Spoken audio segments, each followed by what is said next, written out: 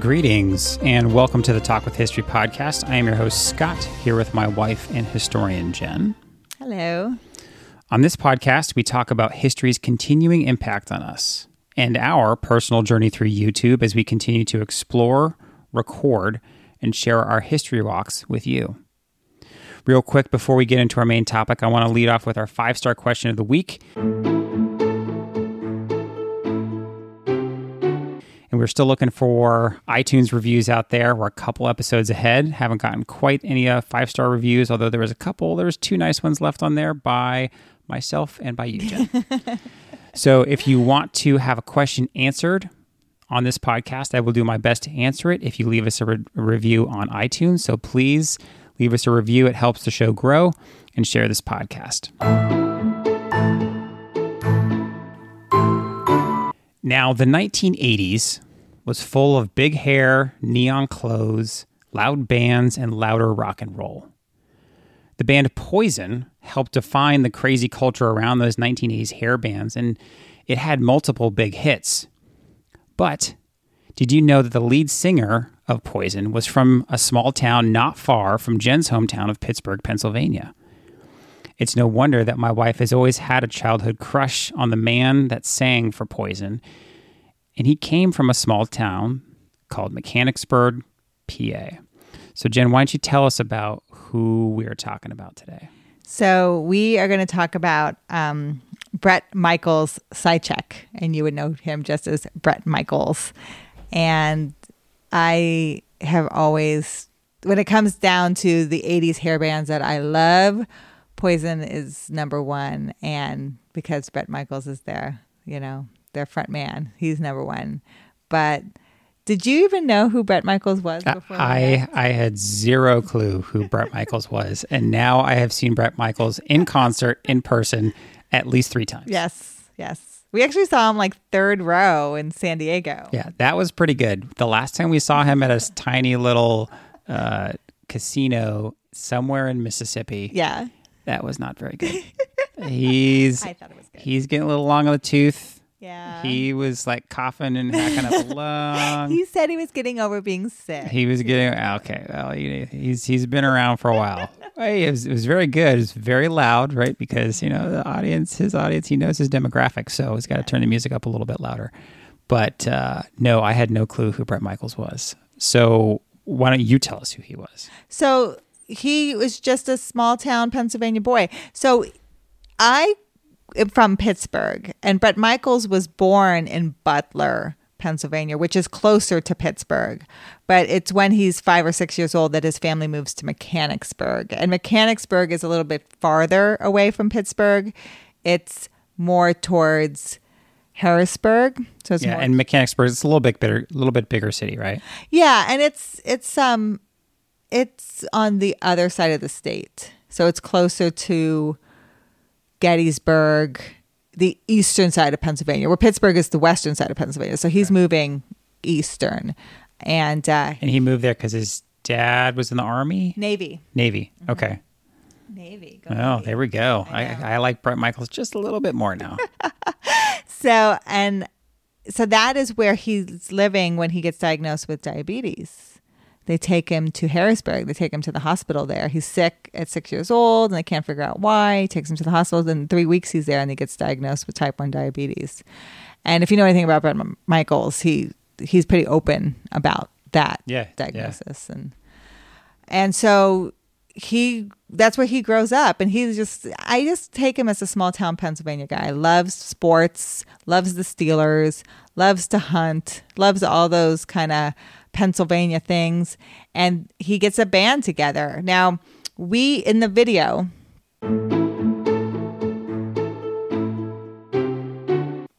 we go to his house on Hemlock Drive, which is easy to find the address. Yeah, we drove to Mechanicsburg on our way back from Washington, D.C. Yes. Mm-hmm. That's right. And we give a little history about Mechanicsburg, like why is it called Mechanicsburg? That was actually really interesting. Can you remind? The Conestoga wagons, when they would travel west. Remind me what the Conestoga wagons were again. You know, when people would, the wagons, like when people would travel west across America to go homestead. Okay, so like back when people were actually discovering the Yeah, West. Okay. old wagons with wagon wheels. Yeah. Mechanicsburg is usually the place people would stop to get things fixed. Yep. That's where the mechanics were. Yeah, I thought that was so interesting Yeah. because it makes so much sense. You're like, oh yeah, that makes a ton of sense. Yeah, very basic. But we go to his home where he grew up. He was there from the age of 6 to the age of 17. So from 1969 to 1981, because he's born in 1963, March 15th, 1963. So he did most of his high school there and everything. And he doesn't live there now. There's nobody connected to him there now. But that house faced a fire. That's right. So it was kind of rebuilt since he's lived there. But we just kind of stood outside there and talked about it. We found his house. We found his old high school. Yeah, so we go to his high school. Yeah. So he went to Mechanicsburg Area High School. And he graduated. He's class of 1981. And it's at that time he puts together a band. And it's called Paris. That's right. And he gets some guys from high school, Ricky Rocket and Bobby Dahl. So now were they from Mechanicsburg as well? Yeah, that area. Yeah, they were from the general area. And then another guy, too, who eventually will leave to come back to Mechanicsburg from LA. And that's when CeCe will step in. Okay. And so they CeCe was the guitarist. the guitarist, where they have this huge. Yeah. It's one of those things that it's where the two people can't get along, but they make magic together, Yeah. right? So I think it's that drama, that that anxiety that you feel with each other can be like amazing and can also be terrifying. It's like riding a wild horse. Yeah. You're just kind of like hanging on. While you're hanging on, it's like, man, that's incredible. Yes. Until someone gets bucked off. Yeah, and then it can be toxic. Yeah. So it's 1983. So they graduated high school 81, hanging around the area playing with their band Paris in 83. Then they figure we need to go for it. We're going to go to LA. So this is 84. Yeah, so this is like classic Yeah. 80s movie, want to start a rock band, make it big. This is yeah. classic story. Whiskey a This is like Go-Go. 100% 80s. Yeah. Like, hey, I'm from nowhere, Pennsylvania. I got my band. We're going to Hollywood. We're going to make it big. We're living in the van. We're going to the Sunset Strip. And we're going to play these places. And we're going to hope that we make it big. And they do. Right. And so that's their guitarist leaves because he wants to go back to Mechanicsburg, be with his girlfriend, I think. And then that's when CeCe steps in and becomes the guitarist. And they just make it, they start. Yeah, and not only is their music big and loud and of the time and really good, but they kind of have a little bit of the shtick of like really kind of prettying themselves up, like really that almost metrosexual. Oh, so much. You know. So one of my earliest memories is seeing the cover of Look What the Cat Dragged In. And Yeah. if you ever saw that cover, it's the four of them, but so androgynous, right? You can't tell if it's a man or a woman. Yeah. And I must have been like 7 or 8, like looking at this cover, and I couldn't tell. I knew they were guys because I heard their music, but I'm looking at this cover going, is that a guy or? Because they're wearing makeup, they're all the Tons, stuff, long and hair. Bret Michaels, like, and honestly, like Bret Michaels kind of came up with like the pouty face look. Yeah, like that duck face. That little like go look him up, right? Some of his most famous Yeah. pictures has that little pouty lips, things that like women do today, like that. Like he kind of came up with that. He did. He totally does it.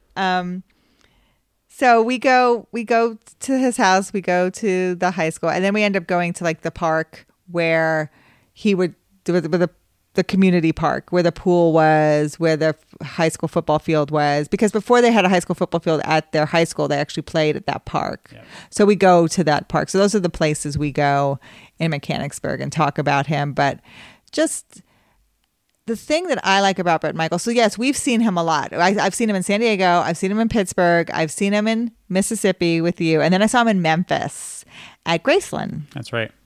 And I went by myself, remember? And I had met some great people there. And I actually got to meet Bret Michaels. Yep. And he actually brought me on stage for Something to Believe In because I'm a veteran. I'm a Navy veteran. Yeah, that's like kind of what that song's about. Yes, and he loves veterans. He loves the military, and he was the nicest guy. Like you can you imagine people are, but he really is genuine, nice, cared about what I had to say, was interested, like listening to me talk, like wasn't looking like he was done or needed to go somewhere. Like really was the nicest guy. And even with the first time I really got a true introduction to Bret Michaels was when he was on Rock of Love. Yes, 2007. 2007. We just got married. We had just been married, and so we just started watching the show. Like that, we actually watched that show pretty ridiculous. If I wasn't married, Scott, I'd totally be on the show. And so he's on the show, and he's like typical single, like kind of still sort of a rock star, kind of past that. And again, that was early on with shows like that. Right? Yeah. Hadn't been too many shows. Quite like kind of like a Bachelor kind of show, but it hadn't really been done. But so he's a genuine guy, and you can even see it on that show. He is interested. He likes women. Oh, for sure. He doesn't make that. No, he's there's no bones about it. Yeah, he was there for the pretty girls. He likes women, and he likes all women, and he's very like equal opportunity women liker, and he is open to talking to all of them and giving them all his time, and he doesn't seem to like discriminate against any type of woman. No, not at all. He seems totally like chill about that. He's done a lot of he did Cribs. So if you watch his Cribs. Oh, okay. I don't think I saw that. He totally is, again, seems completely chill. And he won Celebrity Apprentice. That's right. In 2010. With then just Donald Trump. Yeah.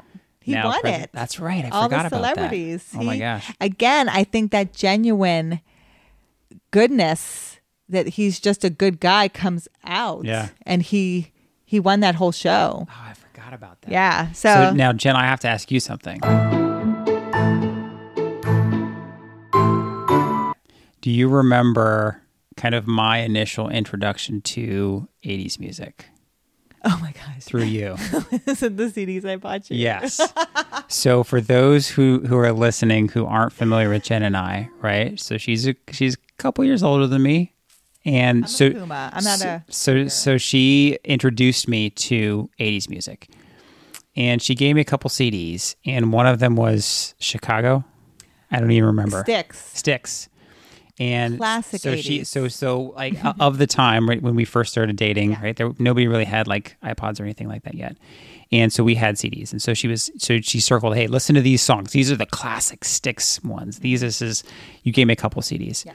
And so I'm driving up from San Diego up to visit my mom, I think up in the LA area, my mom or dad or something like that. And I start playing Styx, and one of the ones you circled was Babe. It's like this. So it's the second song on the CD. So first of all, you picked that CD first. Yeah. And it's the second song on the CD. And I don't know any of these bands. Yes. None whatsoever. And so Babe, it's a kind of power ballad love song. Yeah. I mean, it is Styx's song. Right. That song is Styx's song. And it's a great song now that I know it. But at the time, we were relatively newly dating. We had been dating for a month. And this was Christmas, so I had gotten you these CDs for Christmas. She had gotten me these CDs and said, listen to them. And so I'm driving down the 10 freeway. I'm driving on the 10 West. had the CD in. I'm driving in my 1998 Pathfinder, right? I'm driving on the 10 West. And if you know the lyrics of Babe. And it's like, babe, I love you, whatever. And so I'm hearing these lyrics and I freak out. And I'm like, oh my God. And here I am, 22, 23 years old, just dating you for a month. And I was like, she's giving me love songs. So I freak out. So I take all 2 or 3 CDs and I literally throw them out of my window on the 10 freeway. And I was just like, I panicked. I had a little panic attack. I got you Journey, I think. Yeah.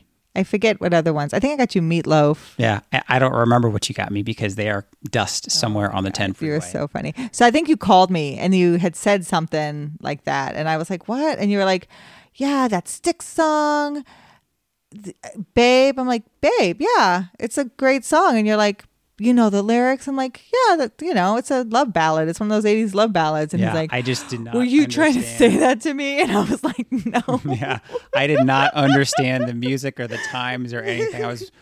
I was quite young and naive. Yeah, it was funny. So that was my introduction really to 80s music. And then eventually we listened to it together more. And I found bands like Poison and Whitesnake. And you loved Whitesnake. And so I found those like a little bit harder. Mm-hmm. I wasn't as much as a power ballad guy.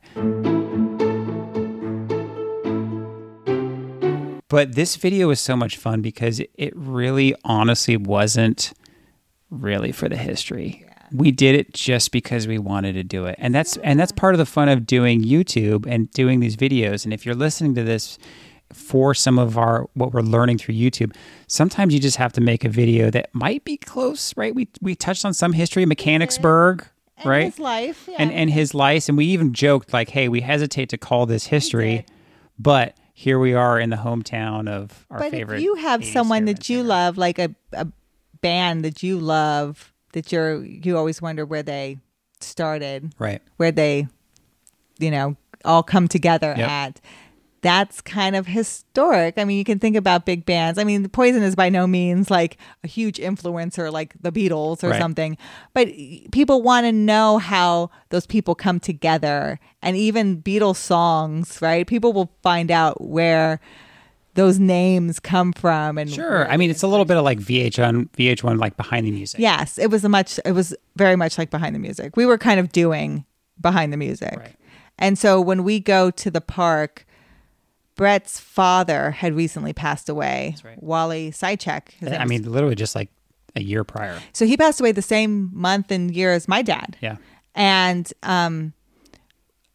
you can find these things online. You can find where his father is buried. And I didn't want to go there, but you can.